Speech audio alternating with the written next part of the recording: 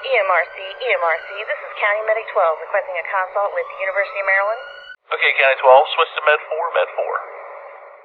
Copy, switching to Med 4. What's up, everyone? It's James and Jeannie from the Med 4 podcast. I know everyone has been super busy with COVID-related things, and we're no different.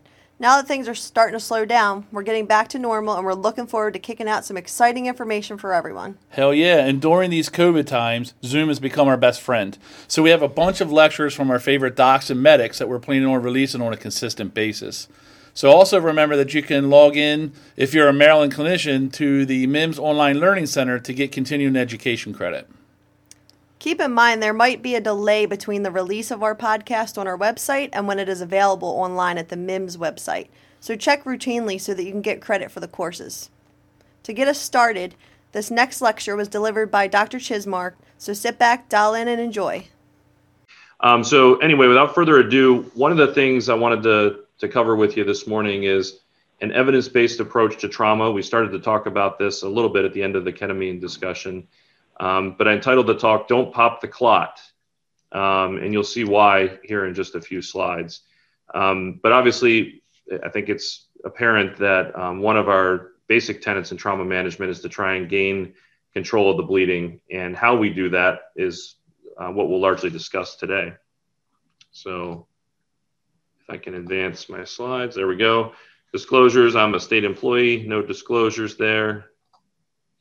Objectives today are to cover a systematic approach to assessment and resuscitation, particularly focusing on the latest evidence in the following three areas. First one is resuscitation in the setting of shock. The second one is ventilation, what our approach to ventilation should be for traumatically injured patients. And the third are some emerging approaches and therapies that I think you'll be seeing coming your way very soon. And we'll talk a little bit about some of the benefits and risks with those. So everyone's probably been on this sort of a car accident, MVC. You have high-speed blunt trauma, right? This is a 50-year-old, I'll tell you, this is a case that I was on, a 50-year-old man with multiple pain complaints, among them chest pain, belly pain. He was alert times 3. May have had a traumatic brain injury, but at least was talking to us at the start here.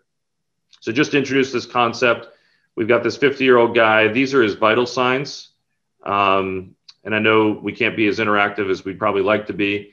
But I will ask, how many are concerned with a single isolated BP of 80 over 50? Is anybody concerned about that? You can just kind of shake your head, yes or no.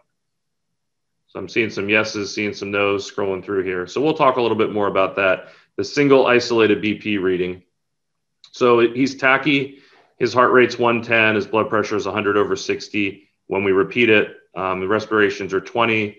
Now keep in mind, respirations of 20 actually means that he is a little tachypnic, that he is breathing a little bit fast. So if that's correct, and they weren't fudging the numbers, respiratory rate of 20 is actually a little bit fast. SAT of 92%. So just kind of borderline on room air. We do our ABCDE, our primary survey. We see his airways intact. We hear breath sounds on both sides, and he's got pulses in all extremities. He's moving all extremities. So relatively unremarkable primary survey so far. And then we do our E, right? E stands for exposure. And we see this. So this is a seatbelt sign for those that have not seen it.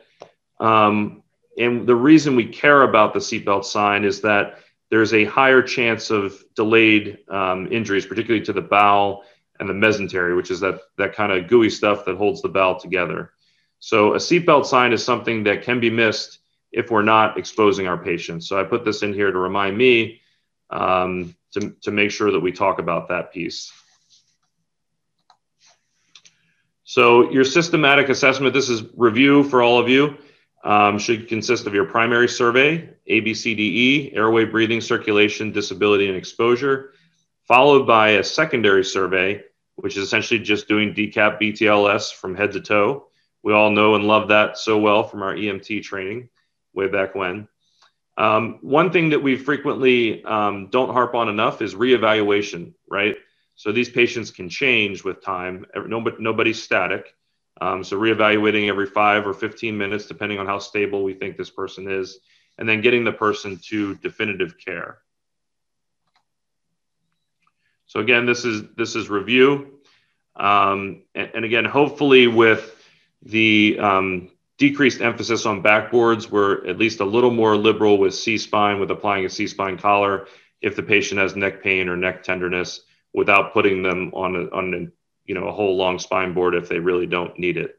If their GCS is 15, they're moving all extremities, and all they have is isolated neck pain, a C-collar without a board is perfectly fine.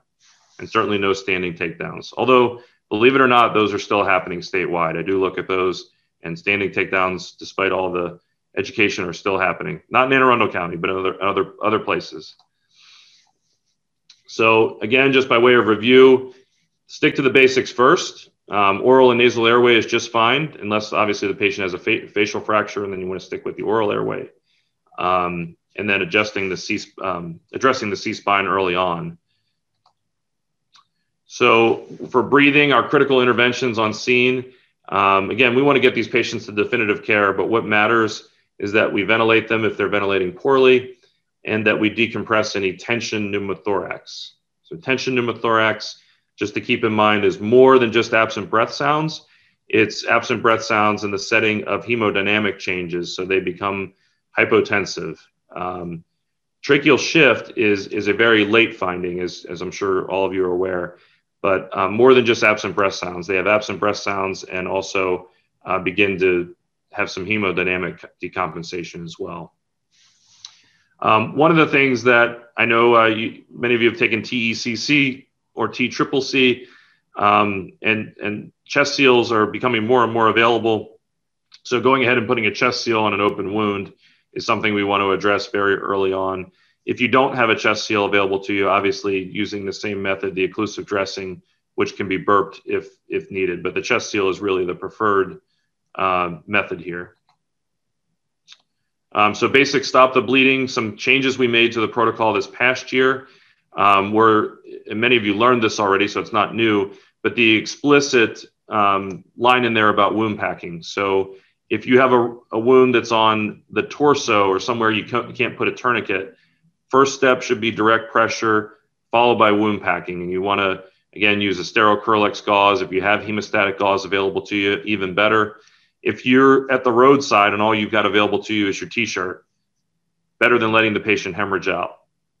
And then obviously with the extremities or places you can place a tourniquet, if you can't get control with direct pressure or wound packing, placing a tourniquet early on to prevent hemorrhage is important.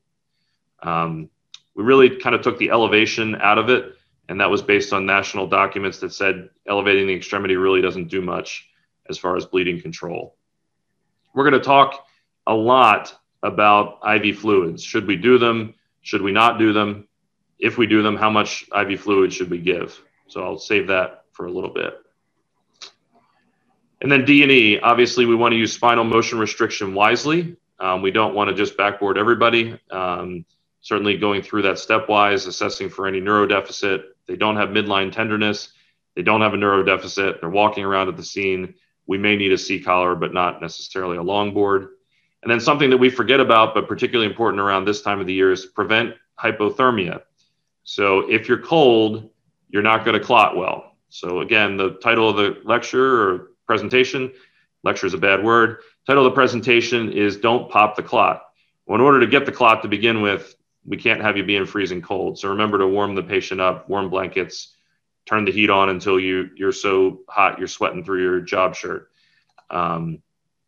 So most importantly, we've covered kind of a review. I want to spend the next several minutes talking to you about hemorrhagic shock.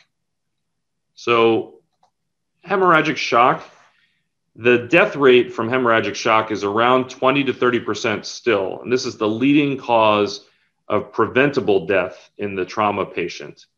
So primary cause of preventable death is hemorrhagic shock. This is like one of those great questions to ask on a board exam or a test. It represents over 30,000 preventable deaths per year in the United States, even with all the emphasis that we placed on it. So we still have some room to go here. So what was the old way, right? You learned to start 2 large bore IVs and give them IV fluid until their blood turned into Kool-Aid, right? So you wanted to make sure you filled them up with fluid until they were pink, literally until you had pink stuff coming out. And I'm going to tell you, spoiler alert, that has turned out to not be the right approach and has really led to difficulty with the body forming clots, leading to more and more hemorrhagic shock. So we don't want to do Kool-Aid. Kool-Aid's out. And I call this the new way, but as I'll show you, some of these articles go back to the 1940s. Many of you are aware, you took the protocol update, that limited IV fluid resuscitation is in. We want to limit that amount of crystalloid or fluid we're giving to people to just maintain a perfusing blood pressure to the head. So systolic of 90 is just fine in adults. We don't want to just fill them up with fluid. We're going to talk about some of the newer therapies and where they are in development phase, both plasma, packed red blood cells, whole blood, which is something that's really taken off. And then the evidence, there's some evidence for and against this medicine called tranexamic acid, or TXA. So we'll go through each one of those as well. But as I was saying before, this idea of permissive hypotension, so only giving the patient as much fluid as they need to perfuse their head, goes back to World War I, actually. So this is not terribly new. There's literature that goes all the way back to World War I. This paper in particular was a meta-analysis that looked at multiple studies. They looked at 30-day mortality, so the number of people that died at 30 days, and also the number of people that died in the hospital. They also looked at how much, how many of the patients needed blood products.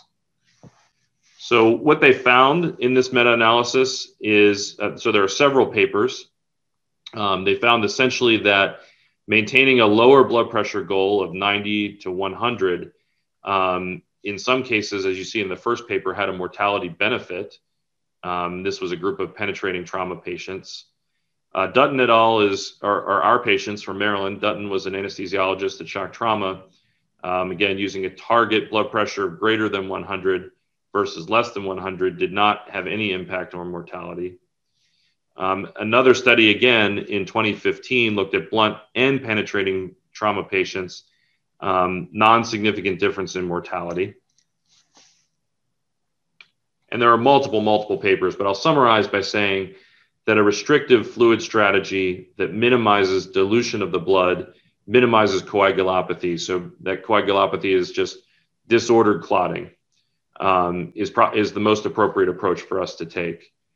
We want to take a balanced approach and try to achieve hemostasis, try to achieve blood clotting until we can get them to surgery or IR and get an anatomic repair achieved. And we should be able to tolerate a lower blood pressure, systolic of 90 to 100, versus the traditional 120 over 80 or 130 over 80, or the Kool-Aid target that we used to tolerate. There is an exception, and this is pulled right out of the protocol. In head injury, we do it, and Jimmy alluded to this a little bit before, we do want that blood pressure to be just a little bit higher if we know we have a patient with head injury, as opposed to the 90 that I was talking about before. We'd like to see them up around 110 just to make sure we're perfusing the brain if we have a known or suspected head injury there. So many of you have heard in different systems about not just crystalloid, not just giving fluid, but also giving plasma. So plasma contains the clotting factors that the body needs to form clots. So this group looked at this. This is from July of 2018. And they said essentially, is plasma safe and effective for pre-hospital patients that are at risk for hemorrhagic shock, and looked at the mortality at 30 days. So they looked at just a little over 500 patients and randomized them into two groups. One got plasma, one got the standard lactated ringers like we give. 18 to 90 years old, so the whole age range, that they didn't restrict this to just old people or just young people. Inclusion criteria, so any episodes, if you remember back to the case, any episodes that were hypotensive in nature or severely hypotensive, or if their heart rate was above, they said 108, but essentially above 110, they included them in this trial that they nicely called PAMPER. And this is what their survival looked like. So the red line represents the patients that received plasma, and the blue line represents standard care, so regular IV fluid. And the bottom, so we're tracking them over time. This is moving over time. And you can see that there's a clear survival difference in this. Again, I'll just refer you back to the population. This is not all trauma patients. These are patients who are incredibly sick trauma patients, at least these first two. The tachycardia piece could, you could get an elevated heart rate from just about anything from just being shook up. But these hypotensive patients in particular were the ones who tended to have a survival difference between plasma versus standard care. And it makes sense, right? We're addressing their coagulopathy early on with pre-hospital plasma, and they had lower mortality at both 24 hours, which is what we generally as EMS own, and 30 days, which is what we EMS plus the hospital to some degree own. Importantly, with blood transfusions of any kind of blood product, we always want to look for, is there any increase in transfusion complication like fever or rash? They didn't see it. Infection, they didn't see it, and they only saw a mild increase in allergic reactions here, which again, we can treat pretty easily with Benadryl and steroids or epinephrine if it got severe. So overall, plasma is better than crystalloid. Shocker. So the same group did a secondary analysis of that trial. So they took the same group of patients, and it turns out that it was standard for them to carry IV fluid, packed red blood cells, plasma, and there was another group that got both packed red blood cells and plasma, which is essentially is almost whole blood, which we'll talk about in just a few minutes. And again, they looked at 30-day mortality. So what did they find? This one's not as colorful, so I'll just walk you through this one a little bit more slowly. The solid line is packed red blood cells and plasma, so almost whole blood. The only thing this is missing is platelets. But essentially, this would be very almost akin to the blood that I would draw out of you if you were donating blood. Below that, you have plasma, which is just the clotting factors without the oxygen-carrying red blood cells. Below that, you have just the packed red blood cells, so no clotting factors.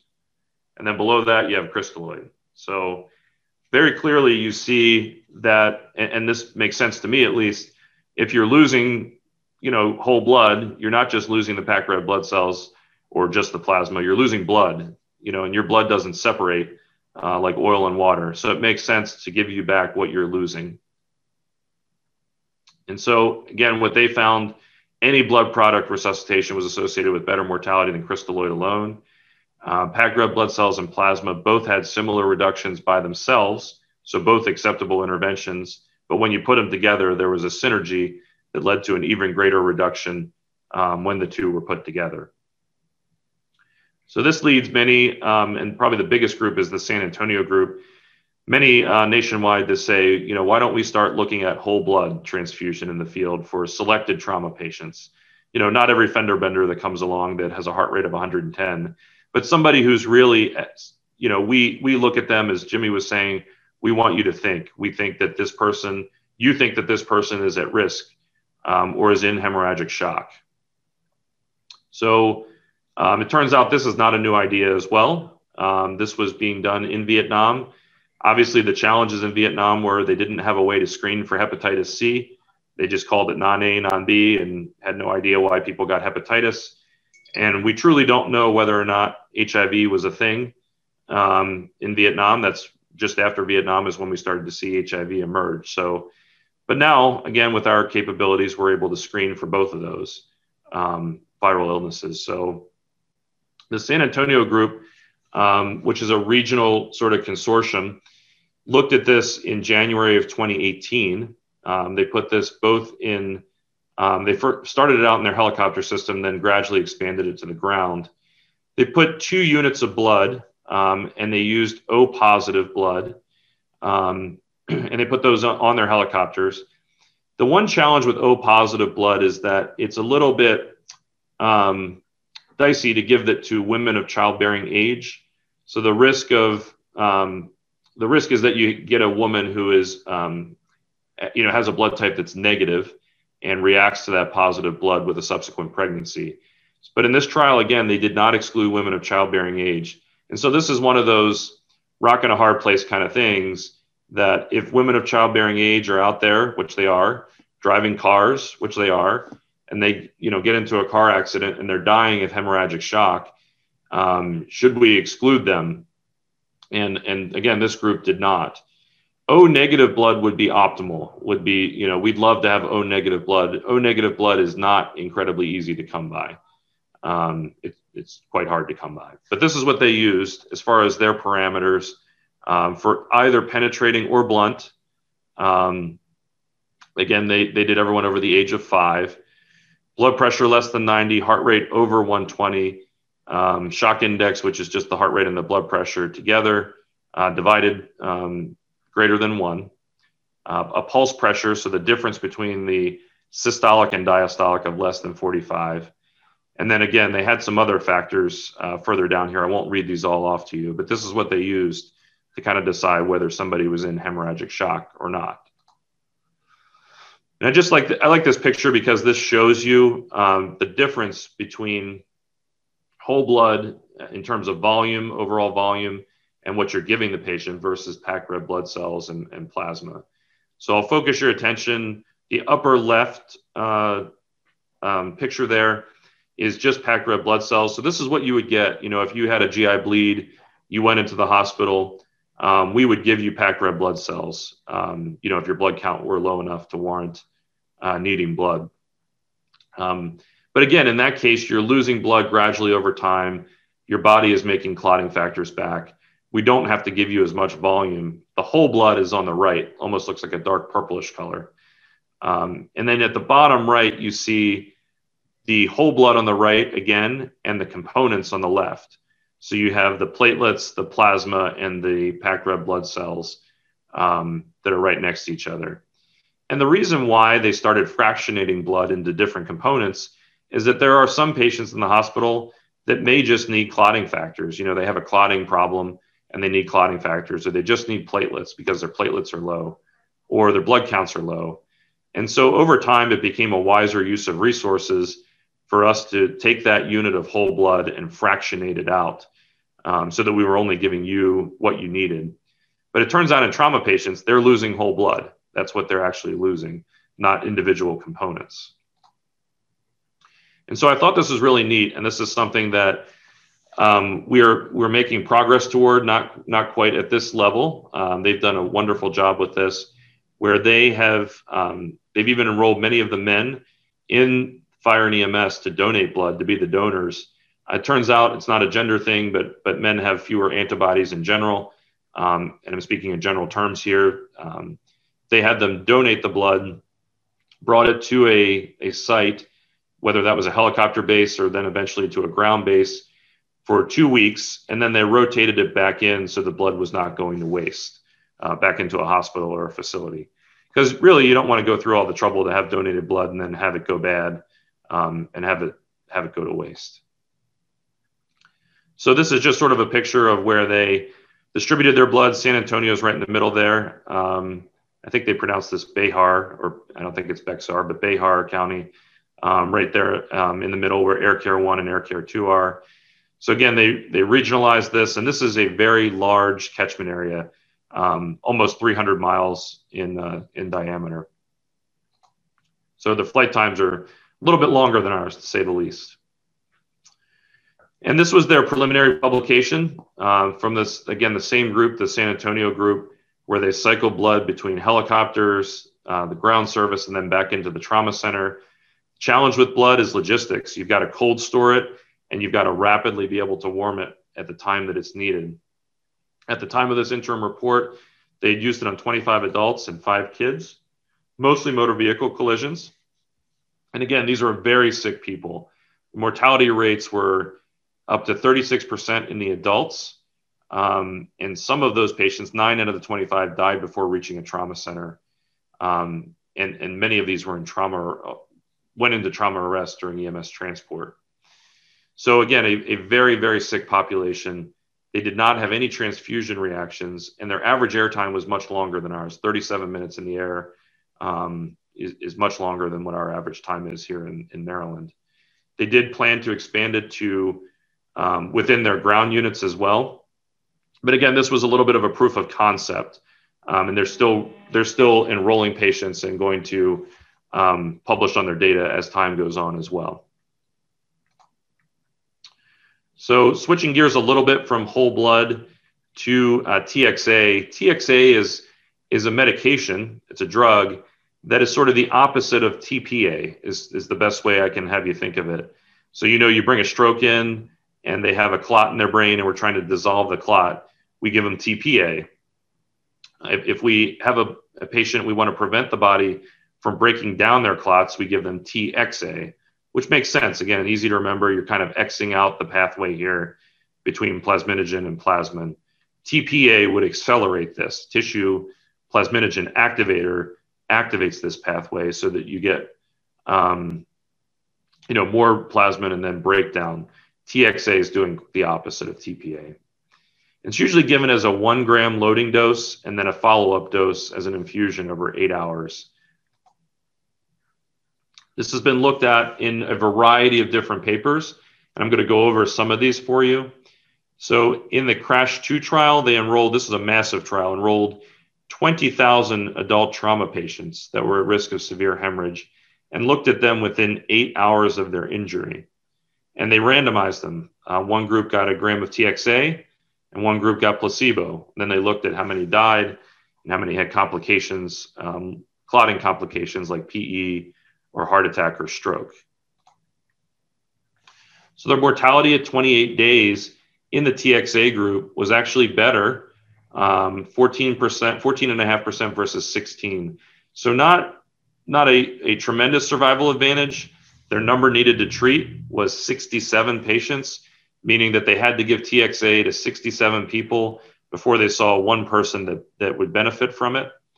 However, looking within the first hour, if you give it within the first hour, they saw a 2%, just a little over 2% survival advantage, or number needed to treat of 48, which was, obviously much better than 67. They only had to give it to 48 patients before they saw one person that benefited. So again, this was a positive trial for TXA, but don't get your hopes up. There are a bunch of other trials for TXA that are mixed at best. So MATTERS-1 was studied in the military population for those who required massive transfusion, 10 or more units of blood. MATTERS-2, very similar methodology. They saw big reductions in mortality, TXA with and without clotting factors or cryoprecipitate. However, the civilian trials did question the generalizability of CRASH-2 in these military trials. So one thing that's clear with TXA is that if you're on the side of the mountain in Afghanistan, or if you're in the desert in Iraq, and it's going to be a long time to get you to the hospital and achieve control of your bleeding, TXA is likely going to be very beneficial to you. So the military and TCCC have openly adopted this. And this makes sense. If you're out in the middle of Western Maryland in the mountains and it's going to take us 2 hours to get you to the hospital, it very clearly makes sense in that setting. Where it's a little bit less clear is in the civilian population. So if you're in Severna Park, if you're in Glen Burnie and, or you're in Howard County, do those patients benefit from TXA, or do they benefit from just getting to the hospital and achieving surgical control? So do all patients benefit? This is a mature trauma system like ours in Miami, Florida, 1,200 patients. TXA was given a little long, an hour and a half, at a median of an hour and a half. They actually saw increased mortality in the TXA group. So in contrast to that first one I showed you, 27% mortality versus 17%. Now you could say, well, they gave it to sicker patients. And TXA, I will point out, was also sort of standard of care. They're giving it in Miami to all comers. That it wasn't even part of a trial. So they just look back at their charts. So again, this might be a sicker patient population, and there's really no difference between the groups. This is another one in a mature trauma system in France where they essentially saw no difference. However, they did see improved survival in those that required transfusion in the ED. So a mixed trial at best in France. This one, also in France, supported safety and efficacy of TXA, some survival advantage when evacuation to surgical care was delayed, especially. So through all these papers, it's become clearer to me where you have delays in arrival to a trauma center to surgical care that are going to put you at more than an hour or two to the trauma center. There's going to be benefit there. So with every great drug or great intervention, there's always a downside as well. So this was looked at by the Pittsburgh group, again, a similar group to what looked at that first trial I showed you with plasma and packed red blood cells. In their TXA patients, they saw a threefold increase in the risk of clots, PE and DVT, and it remained high despite adjusting for mortality. In addition, they saw that there was no survival benefit in their TXA patients, and they recommended, again, more study. So to kind of wrap things up, because I know TXA is something that's talked about a lot in GEMS and various articles and so forth, most studies show a survival benefit for TXA when it's given in a less than 1 hour crowd, so less than an hour from injury. However, in the mature trauma systems, as you've seen, the data on mortality is mixed at best. I think where this has a role is in longer transport times to trauma centers. So this is actively in discussion still at our protocol review committee as to how Maryland is going to roll this out. And it may be that it rolls out in the rural places first, where it takes us more than an hour to get to a trauma center. But I think it's fair to say that more research is needed on individual patients and populations before we know that the risk and the benefit are either equal or the benefit is greater than the risk. And I will say, just in the remainder of the time that we have, that the main focus of the talk is how to control bleeding, but there are a couple of sort of pearls that I'm going to sprinkle in here on ventilation as well for your trauma patients. If you take nothing else home from today, hyperventilation is bad. Hyperventilation was used routinely up until the 90s, thought to improve the outcome. It actually worsens the outcome. The thought is that it reduces pressure in the head, which it does, but it does so by constricting the cerebral blood vessels. So you lower the pressure, but you also lower the blood that's available to the brain. You've got three things in the skull. This was taught to me very early on. You've got brain, blood, and CSF, and they're enclosed in a rigid vault full of bone, surrounded by bone. So you can control that intracranial pressure by throttling one of these three things. This was looked at in a very large trial. When I say hyperventilation is bad, failure to control hyperventilation after you've intubated somebody is associated with a 6-fold increase in mortality. And you'd ask, is it the intubation that leads to the increased mortality, or is it the hyperventilation that just occurs more easily? So what's easier when you've got somebody who's the easier person to hyperventilate? Somebody that you've got to hold a seal on their face, or somebody that's got a nice convenient endotracheal tube or nasotracheal tube that you can just bag without having to hold a seal? I would suspect it's the latter. If you have somebody that's tubed, it's much easier for you to provide them with too much ventilation. So it's probably not the case that we're hurting people by intubating them. But I would say that we need to be very cognizant of our ventilatory rate, especially once we have somebody intubated. And the trial that looked at this sort of the best is called EPIC. Should be easy to remember. They looked at traumatic brain injury, and this was out in Arizona. Annually, these are national figures here at first, 2.2 million ED visits, tons of hospitalizations, billions in costs with traumatic brain injury. So traumatic brain injury, in contrast to hemorrhagic shock, is something that's much harder for us to treat. So out in Arizona, they looked really strongly at their traumatic brain injury patients. And what they found, sort of the bottom line up front, is avoiding or treating the 3 H-bombs, hypoxia, hypotension, and hyperventilation in the head injured patient is what we should focus our energy on. So they implemented statewide TBI guidelines and then looked at survival, both to hospital admission and to hospital discharge. Hospital admission is something we really own almost on our own. The ED owns a little piece of this as well. Hospital discharge is really variable depending on the hospital because they're going to have them for days. We're going to have them for a few minutes. What they saw when they put in their guidelines, which essentially was avoid hypoxia, avoid hypotension, and avoid hyperventilation, is increased survival to hospital admission. They did not see an increase in survival to hospital discharge across the board. However, they did in the moderate to severe TBI group of people. So the severe TBI group of people, when these guidelines were applied, survival doubled. And in the severe intubated TBI patient, survival tripled. So again, that speaks volumes about when you go out on your next call, your next intubated patient, really keeping track of how fast you're ventilating them and how much you're ventilating them, because it does have a very real implication for their survival. So head back briefly to the case. You'll remember, again, this was the 50-year-old guy in the car that we cut apart. He was extremely high risk for intra-abdominal injury, for hemorrhagic shock, given that outward seatbelt sign and the mechanism.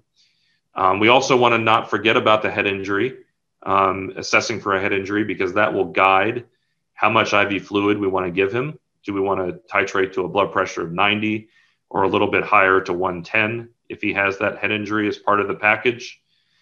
And then again, I will tell you actively this month, in fact, the state police are going to put on a pilot protocol for blood that they plan to carry in the aircraft. And I would say that we're very likely to see ground services coming behind, very quickly behind that. Really, the challenge with blood and plasma and all of it is that it's wonderful. It's just a matter of getting the logistics under control.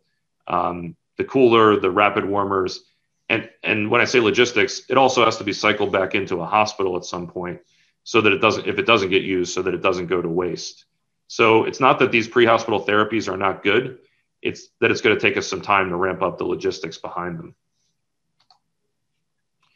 So this is probably the most important slide. If I know I have a dull voice and sometimes I can put people to sleep, so I apologize if I put you to sleep. But now's the time to wake up if you're asleep. And this is the most important slide for you to take home or take to your next shift. And the first point is limiting IV fluids and resuscitation. So this is the concept of permissive hypotension, just titrating to a blood pressure of 90 or 110 if there's a head injury as part of the injury package. This is something to be excited about, bullet number 2, that we will see emerging pre-hospital therapies gradually make their way into the resuscitation, particularly for hemorrhagic shock patients. And then the last thing is something I really think you can take home or take to your next shift later today. When you've got that sick trauma patient, you want to avoid those 3 H-bombs, and you're going to set your patient up for increased survival, not just to the trauma center, but overall. And with that, I will take any questions that you have, and really thank you for having me on. Very kind of you.